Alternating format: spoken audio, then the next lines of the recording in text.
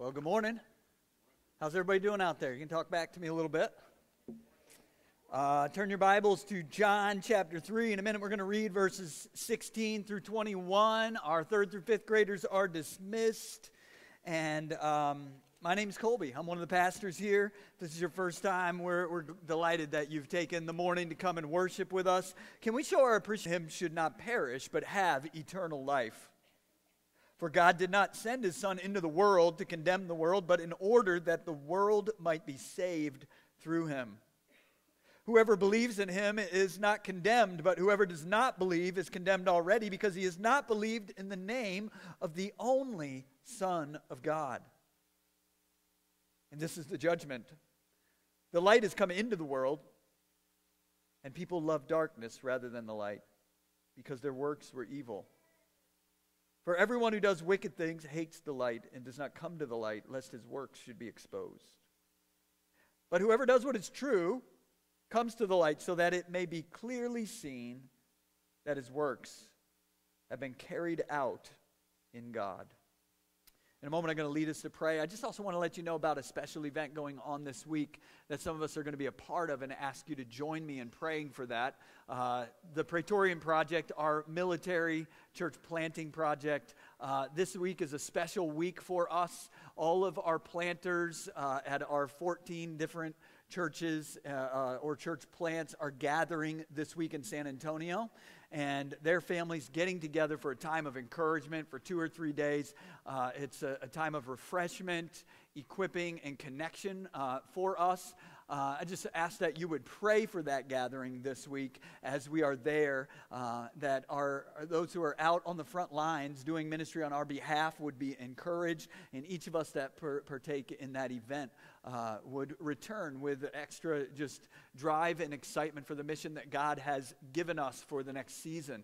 And so just to ask that you pray for that. And Wednesday evening, I'm going to be preaching at our evening gathering. So if you can remember, pray for me as I do that during that time. So let's invite God to speak to us through his word and pray for that event as well. Lord, we are thankful for your word. We're grateful that we could study it today as we think about what it says and invites us into a life of transparency and walking in the light before you, Lord. We pray that you would affirm our confidence in your love for us, Lord, that we might know that you have good purposes when you draw us out into honesty and repentance. Lord, I pray for the Praetorian Project family retreat this week. Lord, I pray that it would be just a special time of encouragement, of calling and consecration for our planters and their families, for each of us personally and corporately as we seek to see your mission carried forward in military communities around the world. We pray that you would do something special by your Spirit in our midst this week. And we ask all of this in Jesus' name. Amen.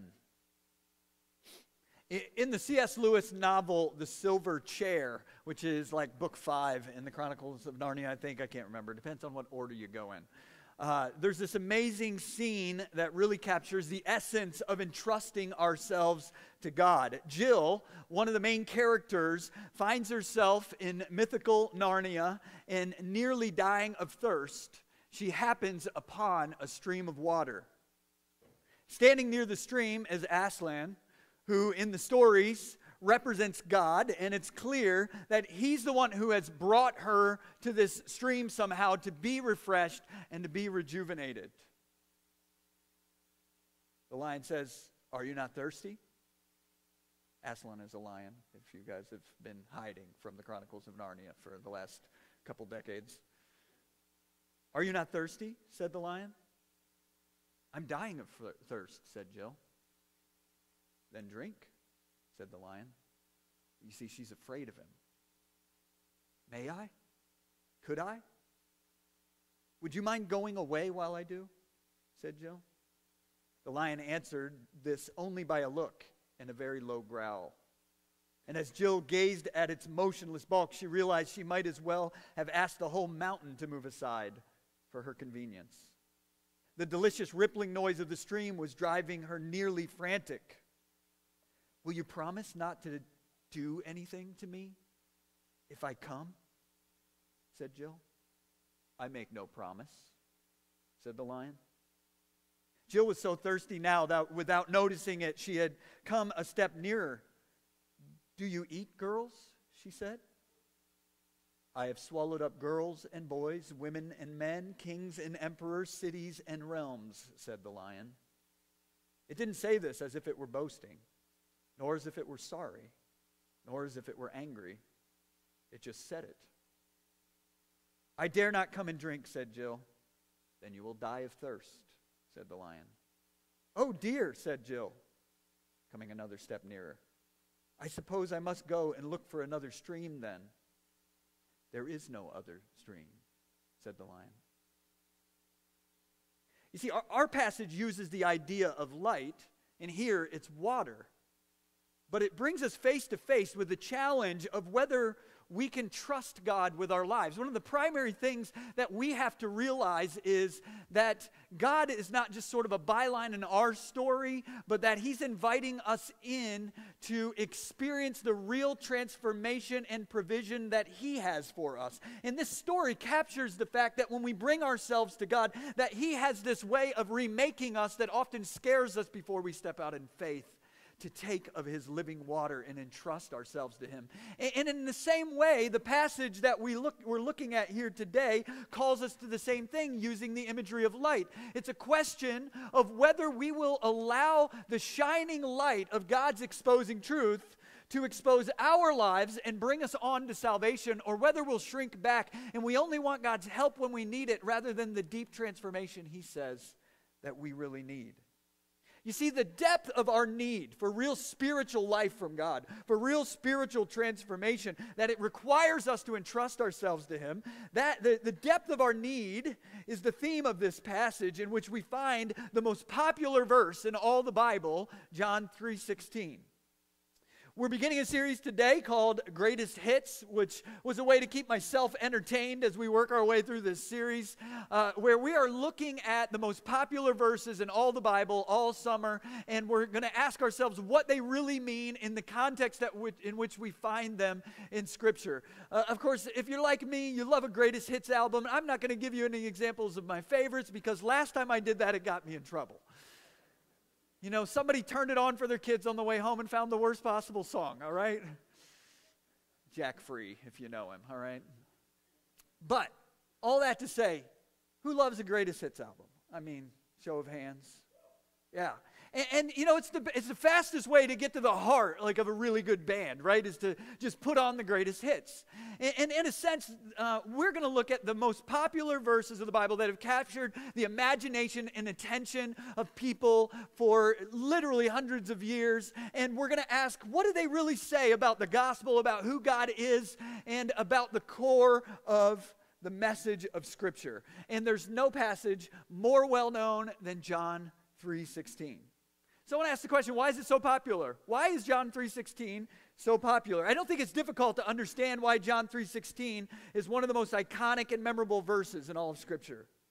Its popularity or familiarity lies in its ability to simply and succinctly capture the heart of God's message for us in a way that most people can easily understand. It expresses the most central ideas of the Christian faith in a way that can help us begin to wrap our minds around the rest of what it means to follow Christ. Furthermore, it's straight from the mouth of Jesus Himself, which makes it feel even more credible and powerful as a definitive statement of what God has truly offered to us. Think about it, all that is really wrapped up in John 3:16. God loves the world. You may take that for granted, but there's a simple expression of God's heart that may not always be obvious to everyone. We see that the love of God has a concrete expression around which we can begin to understand it. He gave His only Son. The power of that idea alone, when grasped and understood from our human analogy of what it might cost to give up a treasured child, the power of that idea alone, when grasped and understood, expresses a clear intensity of God's love in a concrete way that we can really understand. It's hard to imagine. Doctrinally, this verse says that God has a uniquely begotten Son. And that is who Jesus is. Not just a prophet, not just a teacher, but the uniquely begotten Son of God. It tells us clearly that Jesus stands apart from all humanity as having come from the Father and sharing in the totality of his essence and deity. John 3:16 tells us that the core matter of the Christian faith is not an issue of works, which we have obviously failed in and could never complete to be accepted by God, but an opportunity to receive salvation by faith in what this Son is now providing on our behalf. By believing in him for salvation, we can enter into this hope and experience this love that he begins with. I think another reason it's so popular is that the call of the passage goes out generally to whosoever would believe, which in this context says that even I and even you can turn from our sin and receive this saving forgiveness and provision from Jesus. It makes it personal. Then ultimately it reminds us that this is a significant and a weighty decision to receive this hope and respond to Christ between perishing in our own sin and condemnation and wisdom of being saved through this offer of faith extended to us. It's consequential and determines our destiny and our future. Because of all this, the passage, John 3:16, has found a special place among Christians since the first century. And if you just happen to walk in today and you're not sure what the central message of the Christian faith is, that is exactly what it is. So it's a powerful passage that every Christian should commit to memory and understand well. But what is the context? How does John 3:16 actually play out in this conversation Jesus is having? Well, Jesus says these words in the context of a larger conversation with the Pharisee named Nicodemus. Maybe you remember Nicodemus. He's the one who came at night in the darkness to talk to Jesus and get to the heart of his message. He was a religious leader, a Pharisee of his day, someone who was expected to teach others, but he found in Jesus someone who was saying something that was literally wrecking his world about what it means to really know God. In essence, Nicodemus says, we have seen your works to Jesus, so it does seem God has sent you, but I'm unsure of your message. Jesus replies earlier in the chapter, before the portion we read, he replies to this by saying, you need a full-on spiritual rebirth given by the Spirit of God through faith in the Son of God. Like, you need to be totally changed. There's so much in your life that needs to be transformed and examined that you need to come out into the light. You need to be born over again. To which Nicodemus says, how can that be? But if you think about what that means, it means a pretty massive overhaul, doesn't it? Starting from square one. Here's a religious leader in Israel, considered a spiritual guide to others, who needs to be spiritually born because he's spiritually dead. Well, that's a serious need that Jesus is pointing out that every one of us have. That we don't find spiritual life on our own. And because of our sin, we've been born separated from God and separated from his spiritual power and strength. And Jesus says, you don't just need some basic improvements, you need to be transformed. You need to be born again. Born anew. And you know, that may sound like sort of cheap religious language from overuse in a time like ours, where sometimes it's made fun of. What happened? Did you get born again? Well, the truth is, I needed to be born again. And anyone who's ever had the light of God's truth shown over their life has realized they weren't spiritually alive but dead, and they needed God to do something they couldn't do for themselves. And so Jesus says to Nicodemus, you need to be born again, and he has trouble wrapping his mind around that. And so, believing he was perfectly fine and still trying to get that, Jesus begins to make it really clear. And he uses this idea of light that's at the center of our passage that we read, and really is at the center of the way John wants to help us understand Jesus' message. You see, John has already summarized the core challenge we have with receiving and entrusting ourselves to Jesus using the terminology of light in chapter 1 of the Gospel of John. And here we are in chapter 3. In chapter 1, he says this: the true light, speaking of Jesus, which gives light to everyone, was coming into the world. He was in the world, the light, Jesus, and the world was made through him, yet the world did not know him. Here is spiritual life, spiritual truth, right in their midst, and they don't recognize it. And it's not just them, we don't recognize it. Apart from the Spirit of God helping us to understand and us being willing to be honest, we don't recognize it. It says then in verse 11 of chapter 1, he came to his own, like Nicodemus, and his own people did not receive him. But to all who did receive him, who believed in his name, he gave the right to become children of God, who were born not of blood, nor of the will of the flesh, nor of the will of man, but of God.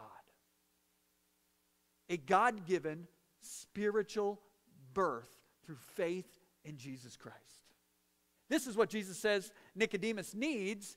But before any of us can get there, what the passage tells us is we are going to have to trust the exposing light of God's truth and his holiness to bring us to the place where we realize this is what we really need.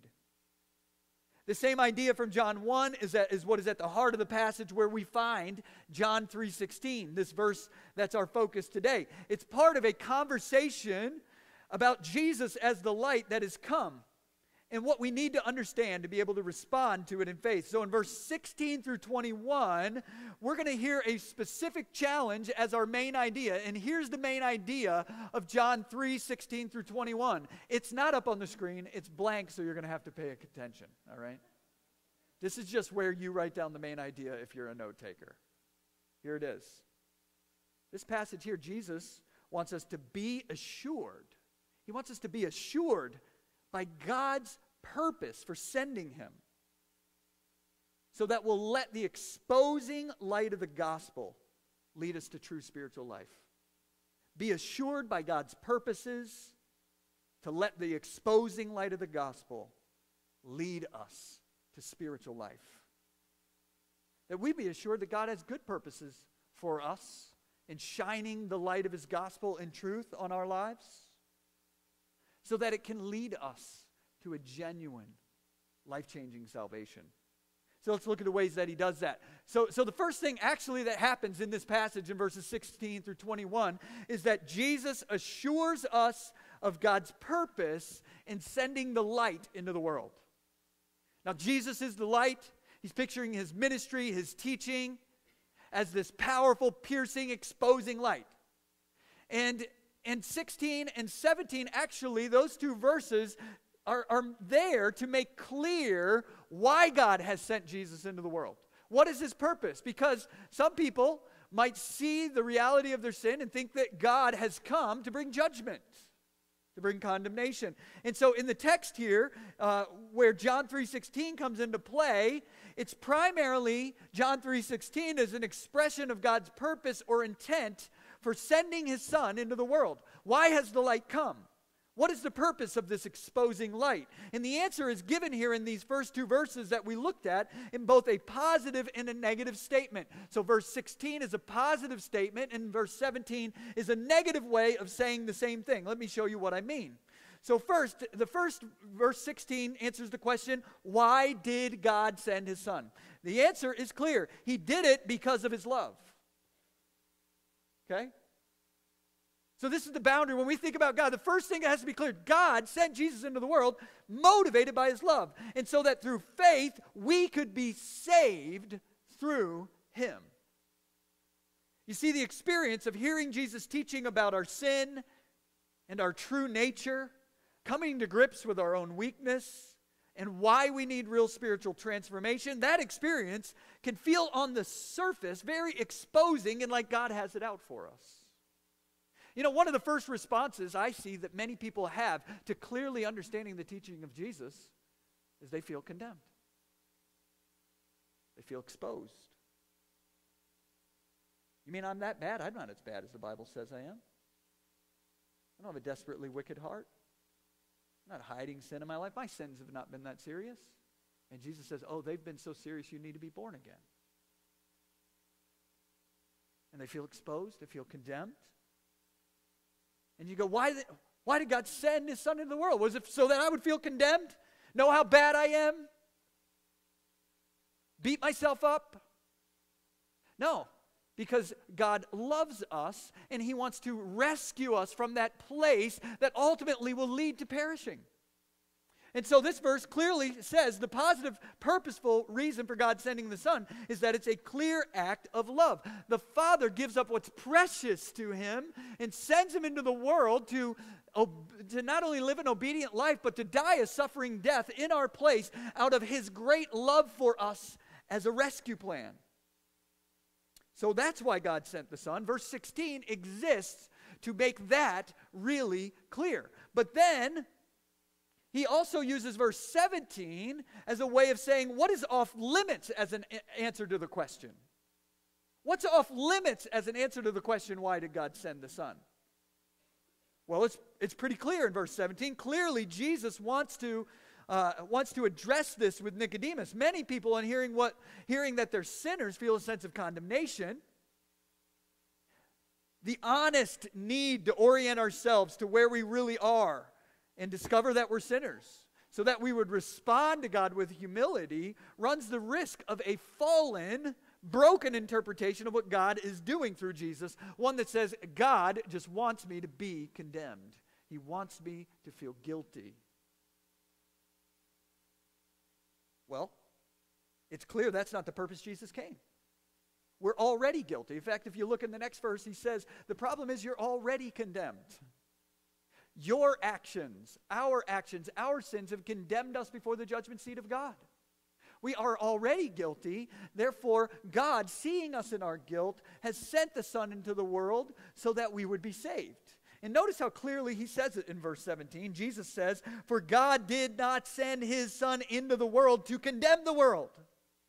So the purpose of the light coming that is exposing, the purpose of that exposure to the light that reveals our sin, our cracks, our weaknesses, our deep spiritual need, the purpose for that isn't condemnation.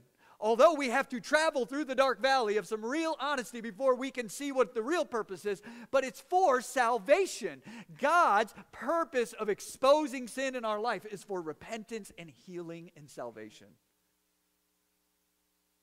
Now, Jesus has to say that because we get confused about it. But condemnation is off limits as the answer for the purpose that Jesus came. That's not why he came. He's not come to condemn the world, but he has come so that the world through him might be saved. Ever since Jesus died on the cross and rose from the dead, we have lived in a day of grace. A day of mercy before the judgment seat of God, in which we can actually be saved and forgiven because of what Jesus has done. The purpose that he came for was for that salvation. There will come a time when Jesus will judge the world. The Bible clearly teaches that he is the only just judge who, because of his wisdom, his love, is in a position to truly and rightly judge every man, every woman, every child. But for this time, he has called us to proclaim a day of grace because of what he's accomplished. And the purpose of Jesus coming here and now is for us to experience the grace and forgiveness of God and know that we are secure in him. So Jesus assures us of God's purpose in sending the light into the world. Now, if we do not get this settled, then we will respond in ways to Jesus and his message that are foolish and destructive. And Jesus explains that in verses 19 through 20, our second point. It says this: Jesus explains the verdict about the primary reason for rejecting the light. We've already been hinting at it. We've been already getting at it. I just want to say it and show it clearly here in the text. Jesus explains the verdict about the primary reason we reject the light. We see it in the text. Jesus gives a verdict here in verse 19. You see where it says, and this is the judgment? Some versions say, this is the verdict. What's going on there? Well, what that means is that this is Jesus expressing the core insight of the passage. The core insight of this passage about those who receive his saving work and those who do not. In doing so, he gives a clear warning to the human heart not to respond in a certain way when the light exposes our life, and about what can happen when the light shines on our lives and we allow him to bring us to a place of honesty and repentance. Here is the judgment, he says. The light, him, has come into the world, and people loved darkness because their deeds were evil. Did you catch that? Of the gospel of Jesus. Not because you gave it an honest look. Not because you didn't think it was important. Not because God hasn't shown himself to be trustworthy. But because I'm not ready to deal with my sin. I'm not ready to take an honest look at who I am and what my weakness really is. He says, the light has come. It's not that we haven't had the opportunity to know who God really is. He sent his only Son into the world. That Son came with clarity from God.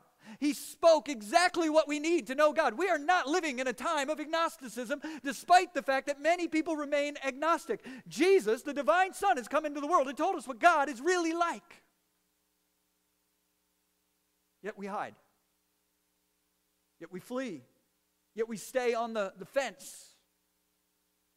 And we like to say it's from a place of honest skepticism, but Jesus warns us that there's something going on in every human heart that might be different and might answer the question differently for why we aren't as open to the shining light of the gospel as we ought to be. And he says it's because of our sin. We would rather not be seen for who and what we really are. And because of that, no matter how much light comes, we will run for the darkness. This is the core insight of the passage. The light has come to the world and people love darkness. And when it says people, listen, church, it doesn't just mean the people out there. It means humans. All of us, we share in a condition where we would rather hide in the darkness and allow our lives to be open to the light. That every person wrestles with this, both in coming to Christ and in your spiritual life as you grow. The core question, am I going to let my life be open before God? Am I going to walk and live in the light so that I experience ongoing understanding of my sin and ongoing repentance, change, and transformation empowered by the Holy Spirit? C.S. Lewis, and two C.S. Lewis sections in one sermon. I know I've been saving them. C.S. Lewis says that we're prone to hide our sin in the darkness and shadows of our lives, but should know that a sudden turning on of the lights usually reveals things best. Here's what he says. I think this is from Letters to Malcolm in his book on prayer. He says, surely what a man does when he has taken off his guard is the best evidence for what sort of man he is. See, what he's talking about is the fact that usually we're putting on a show. Like we put on a spiritual show when we know we're going to be seen. When we know the lights are on, we make sure we put on the spiritual show. We decide what we're going to present, and we hide a whole lot in the darkness. He goes on, surely what pops out before the man has time to put on a disguise is the truth. It's those moments of surprise. He gives this vivid picture. If there are rats in a cellar, you're most likely to see them if you go in very suddenly. But the suddenness does not create the rats. It only prevents them from hiding. This is the way we deal with our sin a lot, right? Oh, it was the circumstances. This challenge came up all of a sudden. No. It's just exposing what's there, is what he's saying. And he goes, the suddenness does not create the rats. It only prevents them from hiding. In the same way, the suddenness of the provocation does not make me an ill-tempered man. It only shows me what an ill-tempered man I am. The rats are always there in the cellar. But if you go in shouting and noisily, they will take cover before you switch on the light. It gives this picture, the lights go on and everything just kind of runs for the hiding, right? I mean, we can all imagine it from, dozens of movie scenes where the kids are having a house party while the parents are away, right? And the lights are turned down, the music's going on, and all kinds of people who are not supposed to be there are there, and all kinds of things are happening in the house that shouldn't be happening in the house. And then all of a sudden, Surprise, the parents come in and the lights turned on. And what happens? Chaos. Everybody starts running. Get me into the darkness. I want to run out into the dark night. I don't want to be seen as being here, and I don't want you to see what I had in my hands. This is the picture. We run for the darkness rather than the light telling the true story about us. Here's what that means. That means one of the largest barriers that any of us have to really experiencing God's grace is our unwillingness to have our own evil and sin seen in the light of God's truth. It's our biggest barrier. The case can be made that this is true for initially coming to a settled faith in Christ. Listen, if you're not a Christian here today, the hardest thing you're going to have to come to grips with is the depth of your sin. Before you can really understand why we would celebrate Jesus, you're going to have to see yourself in the honest light of God's truth and instruction.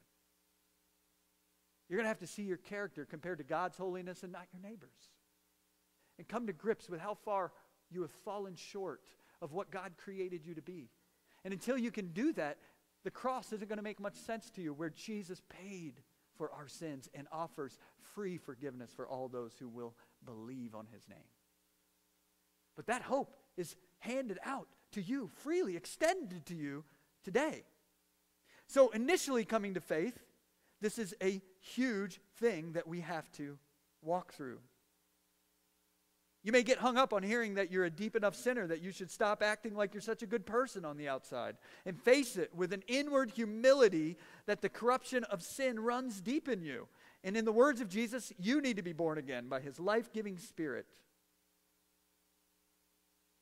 So, maybe you haven't come to faith in Christ yet because you don't really believe you're in need of a Savior and you're not that bad. We face the same challenge, though, if you're a Christian here today, in growing spiritually.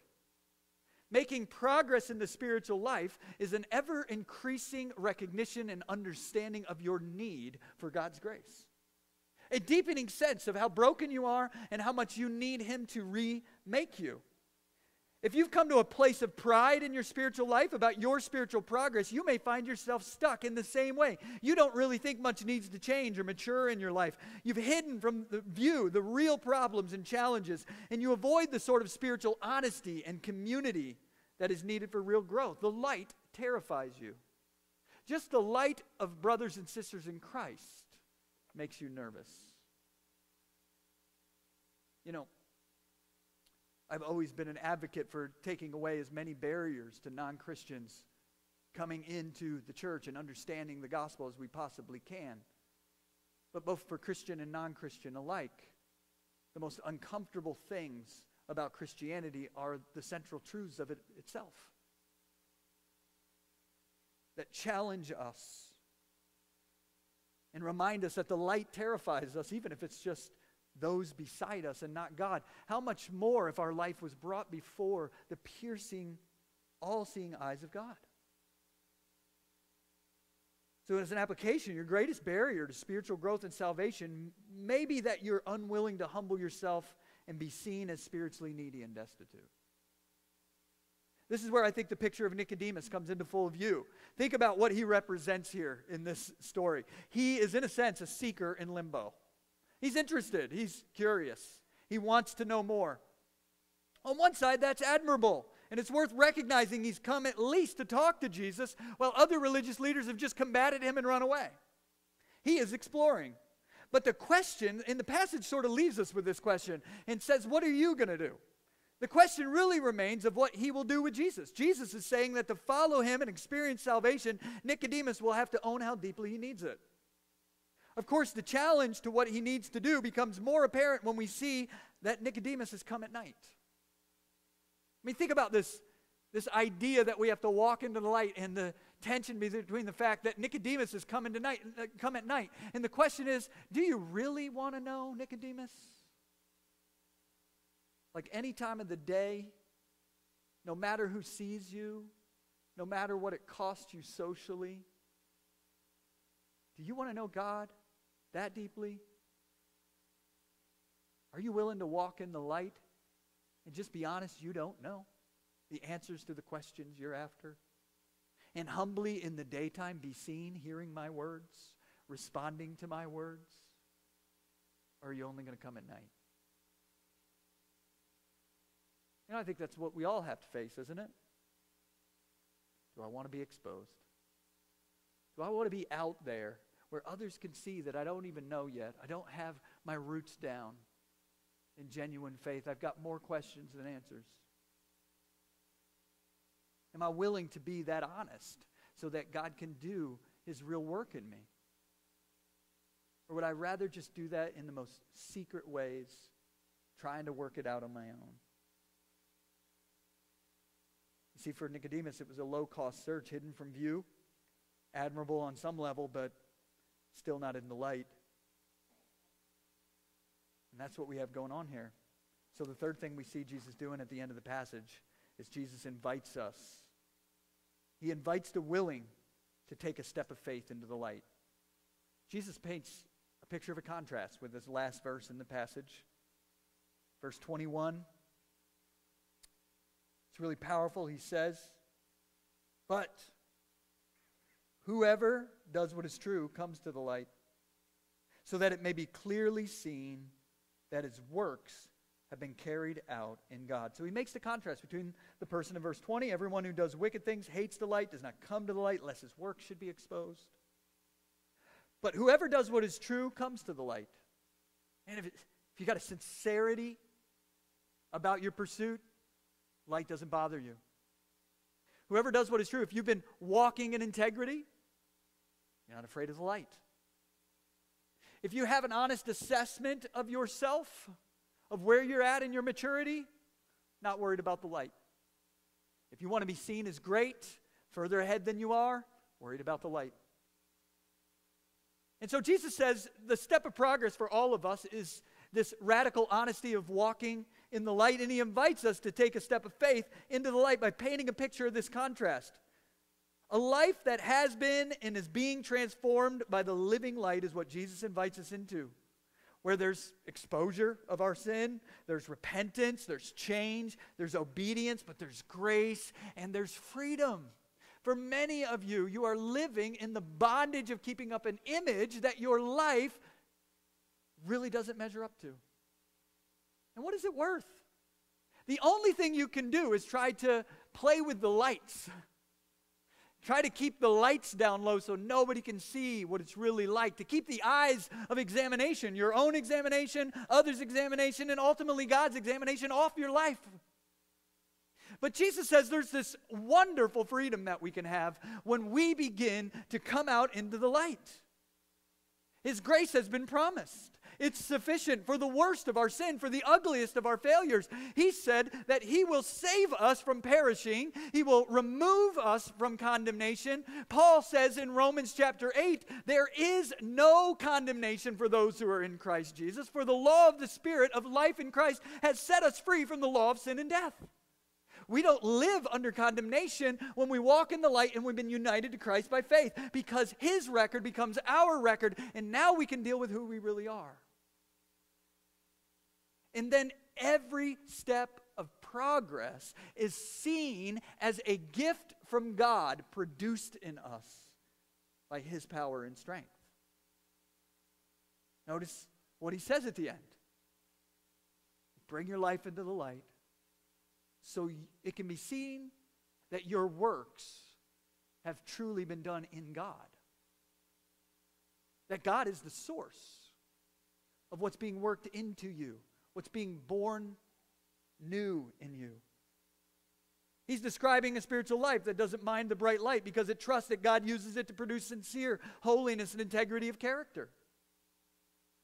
In fact, Jesus says there's an eagerness for the light because it puts on display what God can work into the soul of someone who has come to Him for saving grace through Jesus.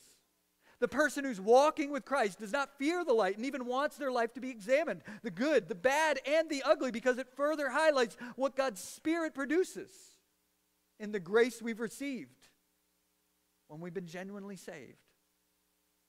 He calls it works done in God.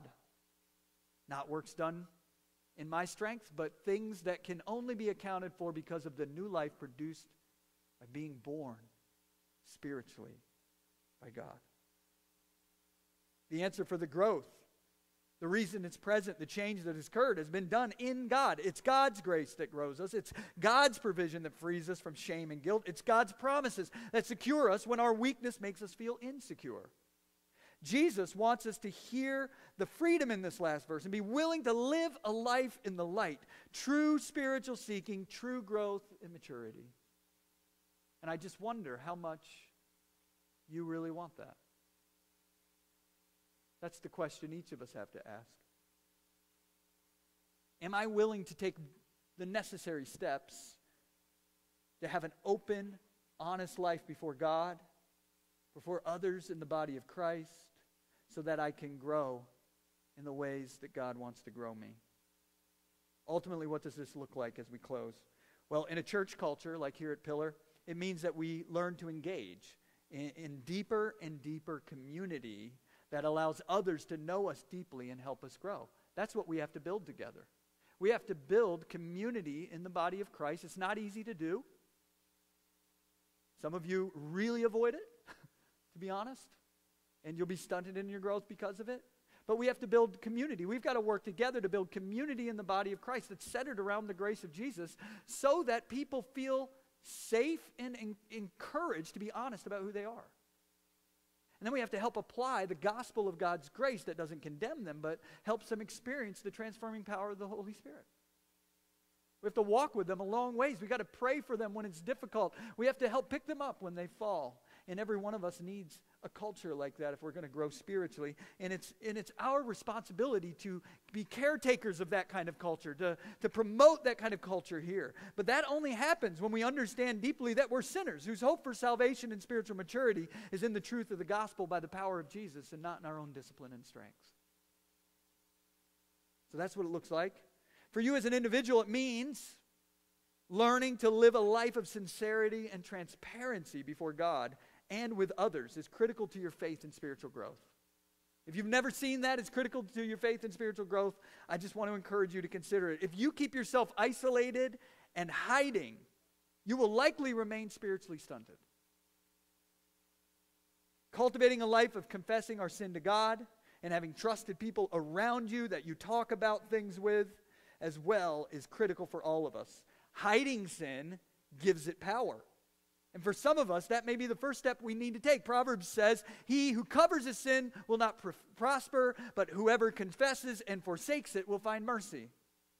That we have to find mature, godly people around us in the body of Christ where we can say, this is what's really going on in my life. I need your help. And I've been so encouraged by the testimonies over the years of people who took those steps and have often left here when they transition out of here just weeping with gratitude of what God's done in their heart and life. And maybe that needs to be you in this next season, where you experience some real honest moments in your life, love from other people, encouragement to take the steps that you need to really grow in Christ. But ultimately, for some of us today, the way you need to respond to this is to take your first steps of real faith and confess to God that you are a sinner. That you're willing to turn from your sin to receive this promise that Jesus says in here, that whosoever believes in him will not perish but have everlasting life. That you can know that you have a secured relationship with God, that your sin has been forgiven, your debt has been paid because of the purpose of God's love in sending his Son. That Jesus holds that out to you, free to receive as a gift from God. It's the heart of John 3:16. You may wonder how you do that. You may wonder, do I need to say a certain thing? Do I need to? All you need to do is realize that you are spiritually bankrupt without God. Bring your life before him and in simple prayer say, God, I want this salvation that Jesus offers. Forgive me for my sins. Thank you for sending him to the cross. And he'll do the rest. He's the one that grants life. He's the one that renews. He hears our prayers. And he responds. Let's bow our heads and close our eyes as we go into a time of preparation for the Lord's Supper and as we think about how we need to respond this morning. With your heads bowed and your eyes closed, I just want to ask you to consider a question. We're not going to be looking around. I'm not going to ask you to walk an aisle this morning, but I do want you to consider how God would have you respond. Maybe for a few moments as we prepare for the Lord's Supper, you just need to come honestly before God about some area in your life and confess it. Ask Him how you can take steps toward growth. But maybe you're here today and you would be honest and say, I'm not confident I have a relationship with God. I'm not confident I've ever been saved. And today, I want to respond and put my faith in the Lord Jesus Christ. I want to know today that my sins have been forgiven and I've received this promise of eternal life that Jesus offers in His Word. I'm not going to ask you to take a step, but maybe that's where you're at. And if you'd be honest to admit that, I want to be able to pray for you, connect with you. Right there where you're at, I'm just going to ask you to do something that takes a little bit of courage. Without anyone else looking around, just slip your hand up where you're at. If you said, today I need to take the first step to begin a relationship with Jesus Christ. I've heard the promise of His love and forgiveness, but I've never responded. Today I want to respond and put my faith in Jesus. Is there anyone? Just slip your hand where you're at. Slip it up and acknowledge. That's me. That's what I need.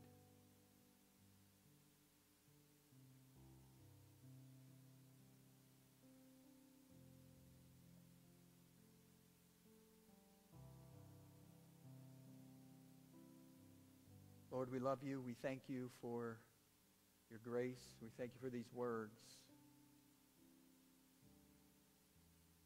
That you loved us enough to send your Son so that we could experience saving hope and forgiveness in Christ.